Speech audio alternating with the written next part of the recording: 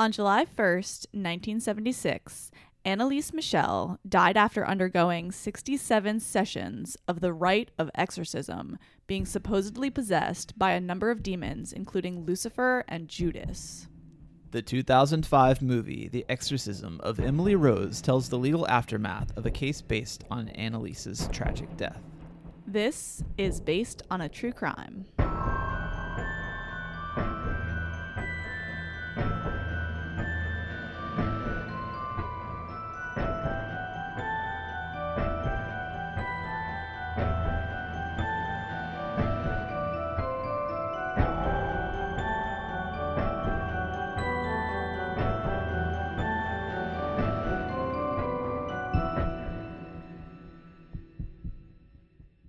Hello, everyone, and welcome to this week's mini-sode. Coming at you a little bit late, but hopefully you haven't forgotten about us in the whole 1 week and 2 days between our last episode and this. We want to start with a quick shout out to our new 5-star reviews from True Crime Drive and Thai PH. Thank you so much. Your reviews mean so much to us. And if you haven't reviewed us yet, get on that. What's stopping you? I'm not stopping you. I'm not, definitely not. All right. Yeah, thanks for the reviews. Yeah. All right. So since this is a mini-sode, let's cut the banter and get into it.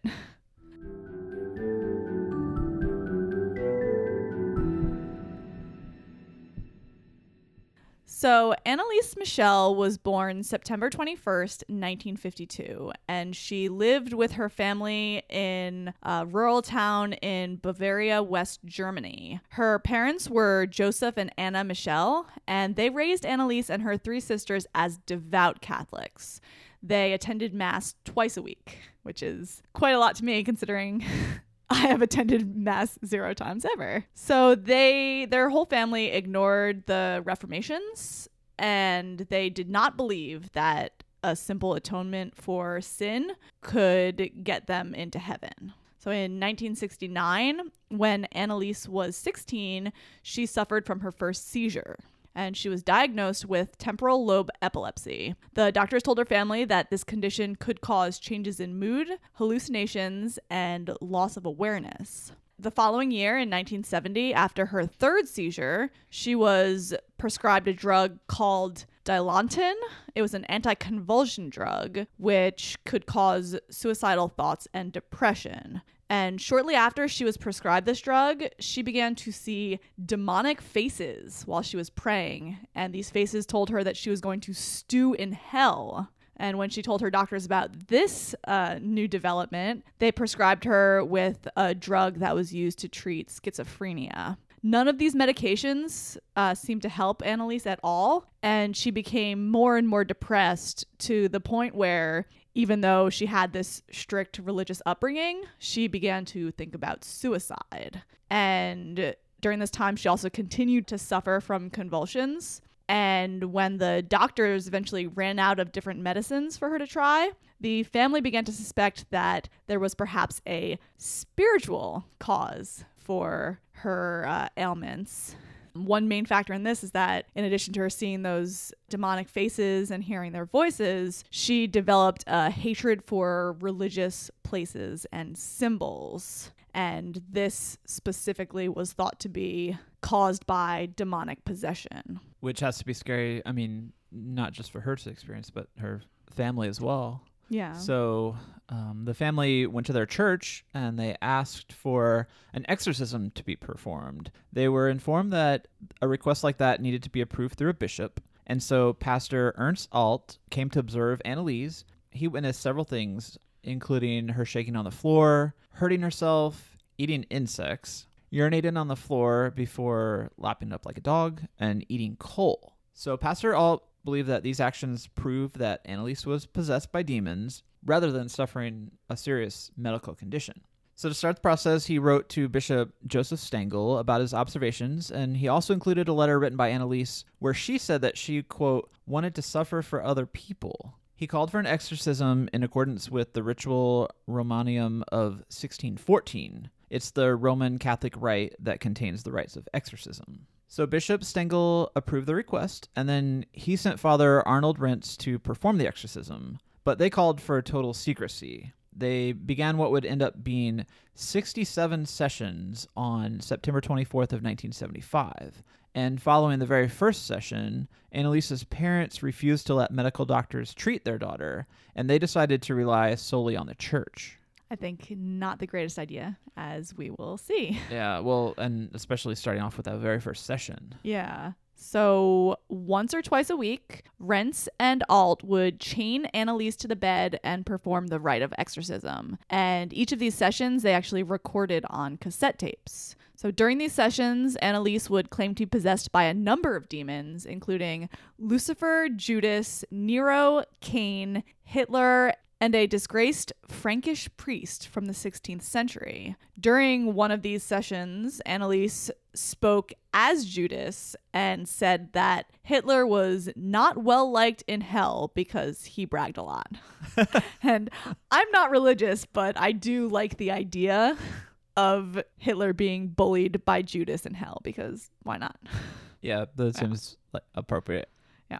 So for a short time after the exorcisms began, Annalise did show some signs of improvement, and she even attended school and church. But this period of reprieve was very short, and by the spring of 1976, her condition worsened further, and she began to lash out at her family members, biting and scratching them, or hurting herself if she couldn't get to them. And during this time, Annalise would often speak of, quote, dying to atone for the wayward youth of the day and the apostate priests of the modern church. She also began to refuse to eat. And at first she said that the demons that were possessing her wouldn't allow her to eat, but then later on she would say that it was her own choice to not eat.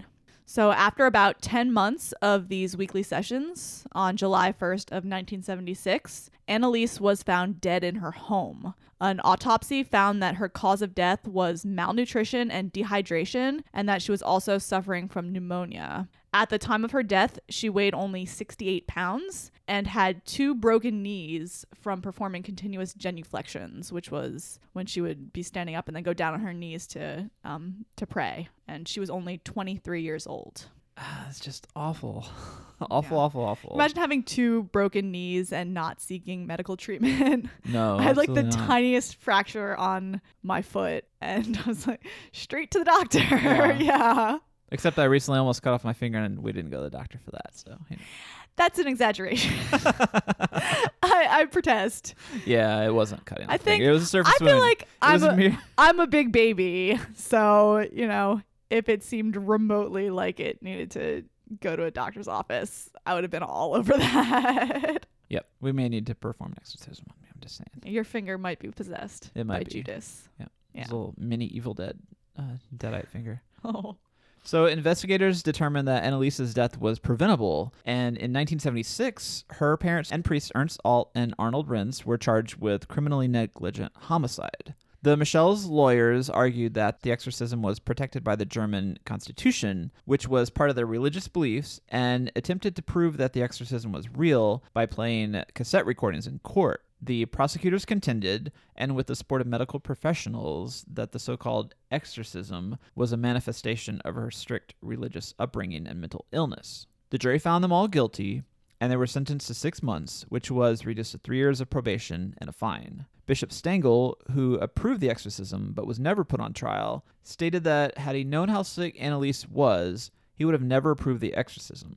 After the trial, the church also officially changed their position on this case to state that Annalise was not possessed, but rather suffered from mental illness. Shortly after the trial, Annalise's parents asked for permission to exhume her remains to officially place her in a new coffin, since she was buried in a rush in a cheap coffin.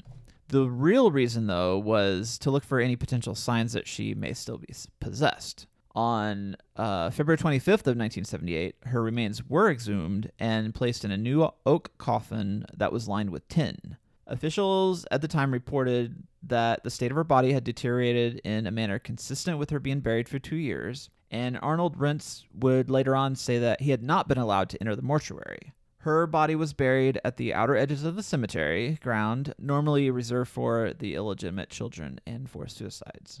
I also feel like it is incredibly tragic that after everything, she couldn't even be buried in the church grounds. She was an extremely religious person, a very, very devout Catholic who, at least in my opinion, suffered from serious mental illness, and they buried her on the outer edges of the cemetery instead of with her family.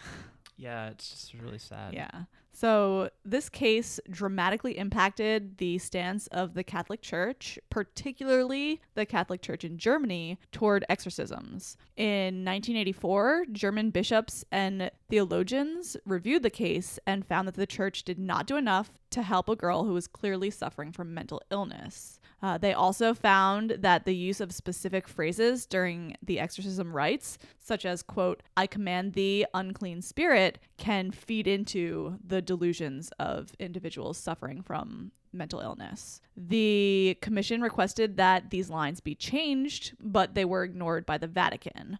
However, in 1999, Pope John Paul II made the rules for who would be allowed to have an exorcism much more strict. So essentially, exorcisms can now only be applied in the rarest of cases. Despite the jury ruling and the Catholic Church changing its stance on Annelise's exorcism, some Catholic pilgrims will still occasionally go to the site of her grave to pay their respects, believing that she was a martyr.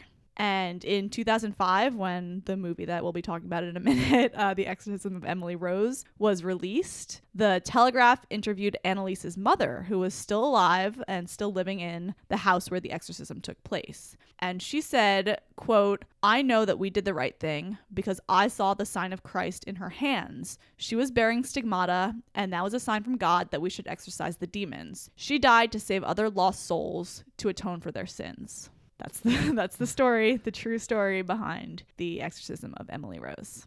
Yeah, that's a tough one. I guess some of this we'll chat about during the movie, but yeah, I'm going to save my discussion for the movie because I have some strong feelings about this movie and whether it should even exist. So, shall we?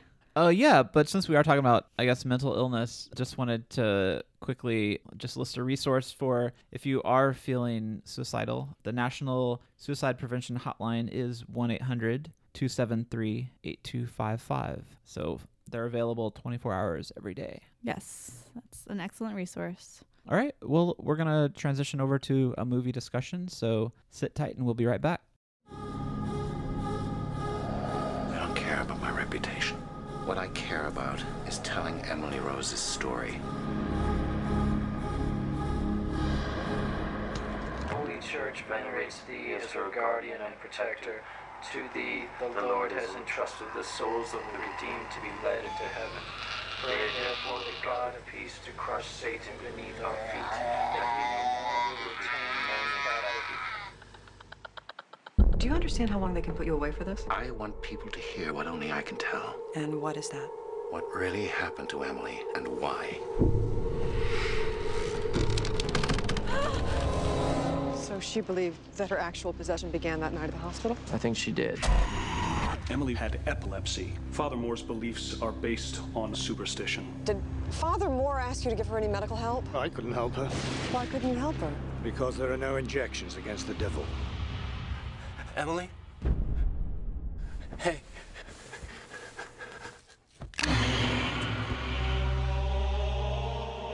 Demons exist whether you believe in them or not. Just be careful, Aaron. There are forces surrounding this trial. Emily, can you hear me?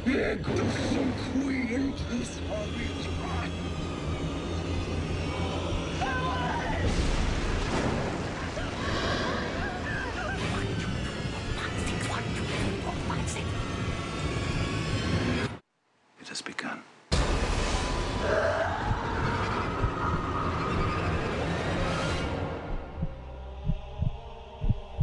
For the glory of God.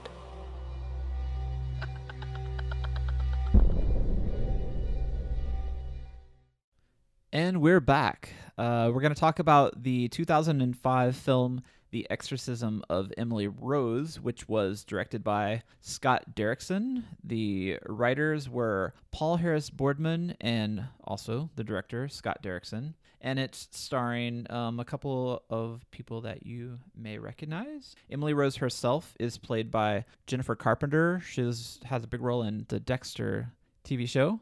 Yes, Serial killing. The sister, right? Which Yep. I could never get into that show. I have a lot of trouble rooting for a serial killer, even when he's killing bad folks. Yeah, I'm not into Dexter either. I do that thing though where I'm like, it really didn't get in. I really wasn't into it. I watched like the first 4 seasons and I don't even know if I made it 4 episodes in. Wow. yeah, not a fan of Dexter, but I know a lot of people dig it. So I heard it ended had an awful ending. I haven't heard anything about the ending. I better read it. I love spoilers. Yeah, we all know I love spoilers. Yeah, I know, right? Spoilers abound in all of our episodes. Yeah. So yeah, hold on. The character of Father Moore is played by Tom Wilkinson. Which I guess Father Moore is like the what's his name, Ren's Yep. character. So he's the one that actually performs the exorcism. Right, and then on the representing the legal side of the story is Laura Linney, played by Aaron Bruner, played by Laura Linney, and also character actor Campbell Scott, who plays Ethan Thomas, who is the prosecuting attorney in the film. All right, so we mentioned Scott Derrickson, the director. He has a really eclectic filmography. He has another horror film that he directed called Sinister, which is a pretty fun, I guess. Well, I don't guess. Sinister's pretty fun. I enjoy it. It's a lower budget Blumhouse production starring Ethan Hawke, and it's about a father that finds some haunted footage in the attic of the home that they live in. And which I have not seen Sinister, but in my mind I always confuse it with Insidious because they're like synonyms, I guess. Yeah. In Sinister. Wait, no. Insidious. Uh-huh. Yeah, that's good. I like that. Yeah. Okay, but the other odd movie that he directed is last year's Doctor Strange, which I loved. Yeah, Doctor Strange is fun. Starring everyone's favorite actor who plays Sherlock Holmes, except not me. # Team Robert Downey Jr. No, just kidding. I love the Sherlock series. There are 2 different takes on the character, and I love them both. Yeah, season 3 and 4. No, just seasons 1 and 2. All right. No, thank you to seasons 3 and 4. Yeah. Okay. So there's not a lot of trivia really behind this movie because it's such a straightforward procedural / horror movie based on some true events. I guess a lot of the things that I read on it were based on Jennifer Carpenter's performance and her portrayal of a woman that has been possessed. During her audition, she had performed the silent scream, which we see in a lot of exorcism movies. I think it's kind of like the person trying to get out through the possessed body. Yes. And apparently that was effective enough for her to get cast in the role. In addition to her skills as an actor. All right. Yeah, no, she did a good job. I thought she did a really good job. Well, she's not my issue with the movie. Yeah. See me getting worked up over here. All right. So, brief, that's it. But we're going to jump right into this movie. So, Chelsea, what did you think of The Exorcism of Emily Rose? It made me very angry.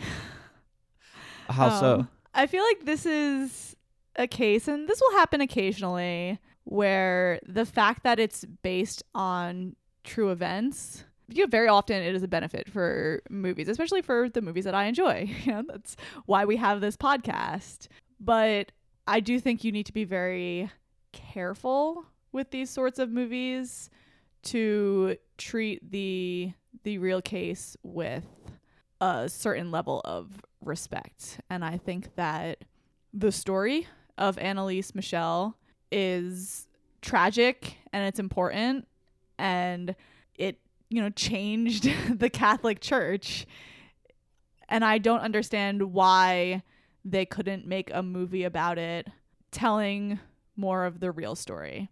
There's maybe a movie in there where you can have some question as to whether or not she was possessed. I think that there are people, I want to be respectful of people who do believe in possession as, part of their religion. But, the Catholic Church said that she wasn't possessed, that she was suffering from a mental illness. And the reason that she had the thoughts that she did and the visions that she did were really because of her strict Catholic upbringing.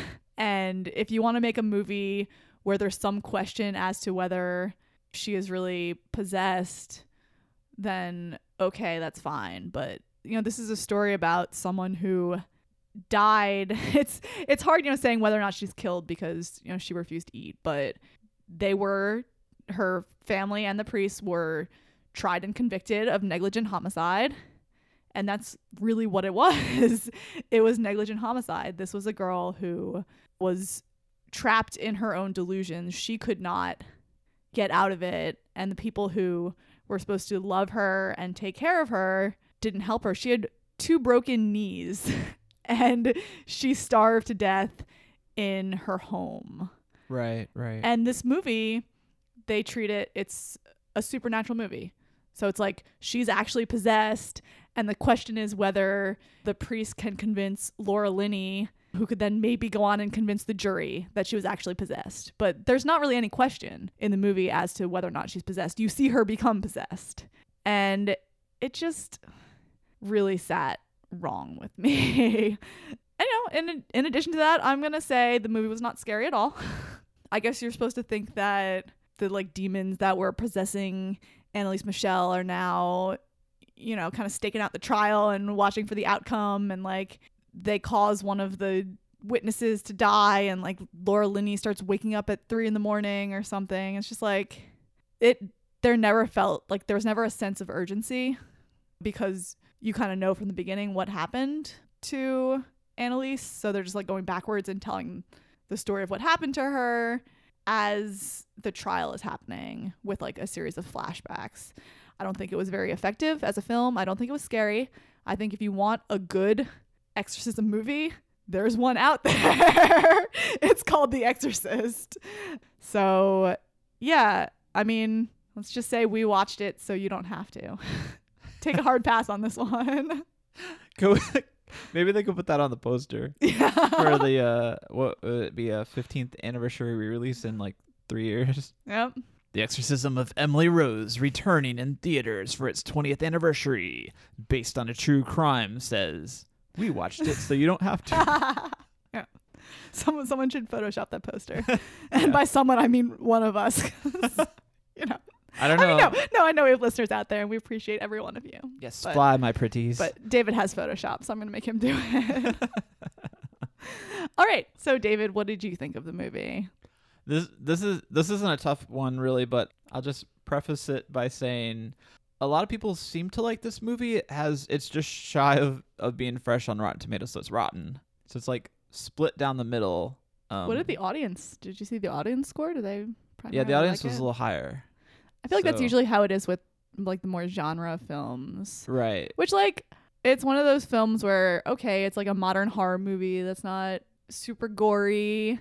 They try to do something a little bit different. I feel like I definitely would have liked it more if I had not just read about the real case and been kind of upset about that happening to someone. Yeah, but that's the thing. This story to me, okay, so it's totally competently made. I feel like Scott Derrickson is a good director. The performances are good, and on the surface, this seems like just it's like a solid.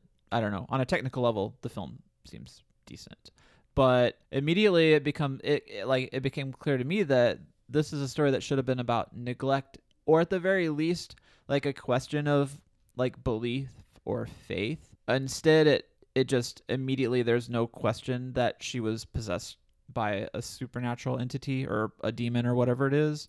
And since this was based on a true story, I feel similar to you in that, she's just done a grave disservice. I think that it doesn't really work for me on an entertaining possession movie. It doesn't go far enough into that, because so much time is spent in the courtroom. It's almost like an episode of Law and Order or another one of those shows. Yeah, definitely. I agree. I think this movie deserved to have been a straight up dramatization of the true events instead of trying to meld these two like stories together, because we have plenty of exorcism movies. Exorcism stories seem to be one of not the easiest films to make, horror movies to make, but I do think from like an independent filmmaking, if you're an indie filmmaker, you make a zombie movie, make a possession movie. Possession movies are the easiest because it only involves one person, right? I feel like It's they're a lot cheaper to Yeah. make too. Right. It's like you probably need a good actor to play whoever's possessed, and Yeah. you know they definitely cast Jennifer Carpenter well in the role of Emily Rose, but I just really wasn't into this movie. I had to really struggle to concentrate on the film. Yeah. I feel like I would like to get someone who's like Catholic's opinion on this movie, because I will always be less affected by exorcism stories than someone who has been raised to see this as a real thing. Like, to me, it's, you know, it's like a ghost movie. I'd probably be more affected by those if I believed in ghosts, but that doesn't mean that I don't like them. Like, that doesn't mean that I don't watch them and be scared, because The Exorcist was incredibly scary. And I love that movie. And I really like The Exorcist TV show. But this one just did not have the magic. Yeah. I guess. Yeah. I'm a really tough sell with the exorcism movies. I don't connect with them really that much. But I do agree that The Exorcist itself is an amazingly powerful movie. And I don't know what it is about the film itself other than it's brilliant. I don't know. I think they're kind of boring to me, and I think it does depend on, like you said, like what your, I guess, religious beliefs or experiences growing up, or you know. And this movie does not get into, I think, the kind of almost body horror that The Exorcist does. I don't want to recommend that you go online and check them out, but there are pictures of Annalise Michel kind of after, you know, the exorcism. So, you know, when she weighs 67 pounds. And they do kind of get into that in the beginning of the movie when the prosecutor shows the jury a picture of, you know, Emily Rose after the exorcism, where you see her, you know, really emaciated and battered. So it's like, it's hard because, you know, my problem with the movie is that it treated the possession as fact, but it also didn't really go far enough in that. So even though it's treating the exorcism as fact, what they show could like plausibly just be her pretending. And, you know, one thing I feel like when you think of The Exorcist, what you picture in your mind is like that Reagan puppet. You know, that's clearly not just like a badly beaten person. That is a monster. That is not human. And we've seen that puppet. Oh, we did see that puppet at the Museum of the Movie and really Image cool. in New York City. Yeah. Whew. Yeah. So yeah, my issues with the movie really, what's the term? Run the gamut? Span the everything. Yeah. Yeah. I think that's right. I don't think there's anything that I like about the movie. It has Tom Wilkinson in it, and I like Tom Wilkinson in general. I didn't think he was anything special in the movie. You know, I like Laura Linney, but none of them really stood out. It's just not a very good movie, in addition to me having problems with the premise. So yeah, sorry if you like The Exorcism of Emily Rose. It's bound to happen in this podcast. We have opinions. we are humans with opinions, and you are also humans with opinions, hopefully. Yep. Well, I don't know. I think Potty Man says it best when he gives this 8 out of 10 stars with the headline, "Excellent on so many levels, a lesson in mainstream filmmaking." Quote, "Wonderful, wonderful movie, a lesson in filmmaking. I know a lot of people won't be able to see it for what it is because of the supernatural horror elements, which are usually a turnoff for film snobs, but the movie is just extremely well made." Yeah. I mean, he's got my number. I'm absolutely a film snob. Nothing will beat my greatest of all time, GOAT, Reanimator. Aw, yeah. Oh, yeah. Stuart Gordon's 1985 horror masterpiece. Yep. Yeah, do yourself a favor. If you have not seen The Exorcism of Emily Rose, and you have not seen any other movie that we've talked about in this podcast, watch the other movie instead. Literally, I don't think there's a movie that we've covered or mentioned in conversation that I've liked less. Yeah, no, Is that nothing fair? comes to mind. I mean, even though we weren't like, The Strangers is the most amazing movie ever, but we had a ton of great things to say about it. Yeah. Oh, like I mean, it's they're night in and day. different leagues. Yeah. Yeah. Oh, absolutely. Like, Strangers is not for me, but it's good. I would say that this is bad. Yeah, I agree. All right. So All right. 0 out of 5 stars. You heard it here first. I'm sure someone else has said it in the last 12 years, but if you haven't heard it elsewhere, then you did hear it here first. So. And it's 2 hours long, so. Oh my God. Yeah. It felt like it was 4 hours long. And don't get me wrong, I have nothing against 2-hour movies. I love a 2-hour movie, but I no. rarely love a 2-hour movie, except In Cold Blood. Go watch In Cold Blood instead. Yeah. Oh, totally, of course. Yeah. And if you want your Exorcism movie, watch Exorcist again. Yes. Or we can highly recommend the Exorcist TV show. Yeah, check that out Yeah. too. All right. Well, let's wrap up this mini-sode while it's still mini. Yeah. That's all I've got to say about the Exorcism of Emily Rose, for sure. Yeah. Probably the last thing we'll ever say about it. Yeah. 2 thumbs down. 2 thumbs down. But yeah, hopefully we did not scare away the Emily Rose super fans. If you're out there listening. Yeah, you all are still cool in our book. Yeah. We still appreciate you listening, but please don't give us a 1-star review because we didn't like Emily Rose. Wait, we didn't like it? No, we loved I The mean, we loved Exorcism. it. This is Yeah. the best movie ever made. So good. Ooh, yeah. Yeah. Ow. All right. Scott Derrickson, what are you Yes.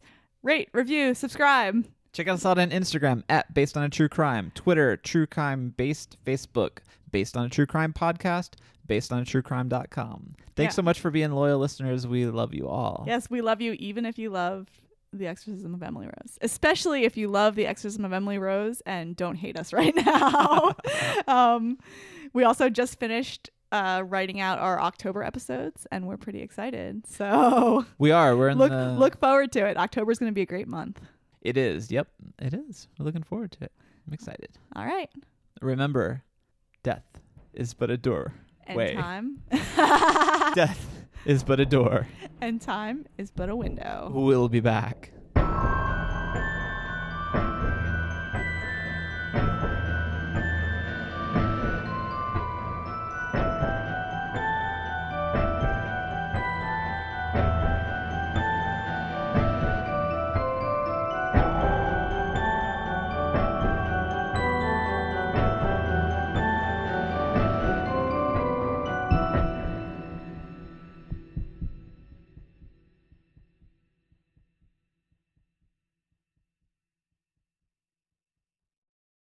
Our bodies come in different shapes and sizes, so doesn't it make sense that our weight loss plans should too? That's the beauty of Noom. They build a personal plan that factors in dietary restrictions, medical issues, and other personal needs so your plan works for you. Noom doesn't restrict or shame when you want to treat yourself. Their flexible program focuses on progress instead of perfection. You don't have to give up carbs or anything. And with their daily lessons, you can learn something new about your food choices every day. After just a few days of using the app, I learned how to recognize cues for overeating and how to choose the right foods to feel full. Stay focused on what's important to you with Noom's psychology and biology-based approach. Sign up for your trial today at Noom.com. That's Noom.com.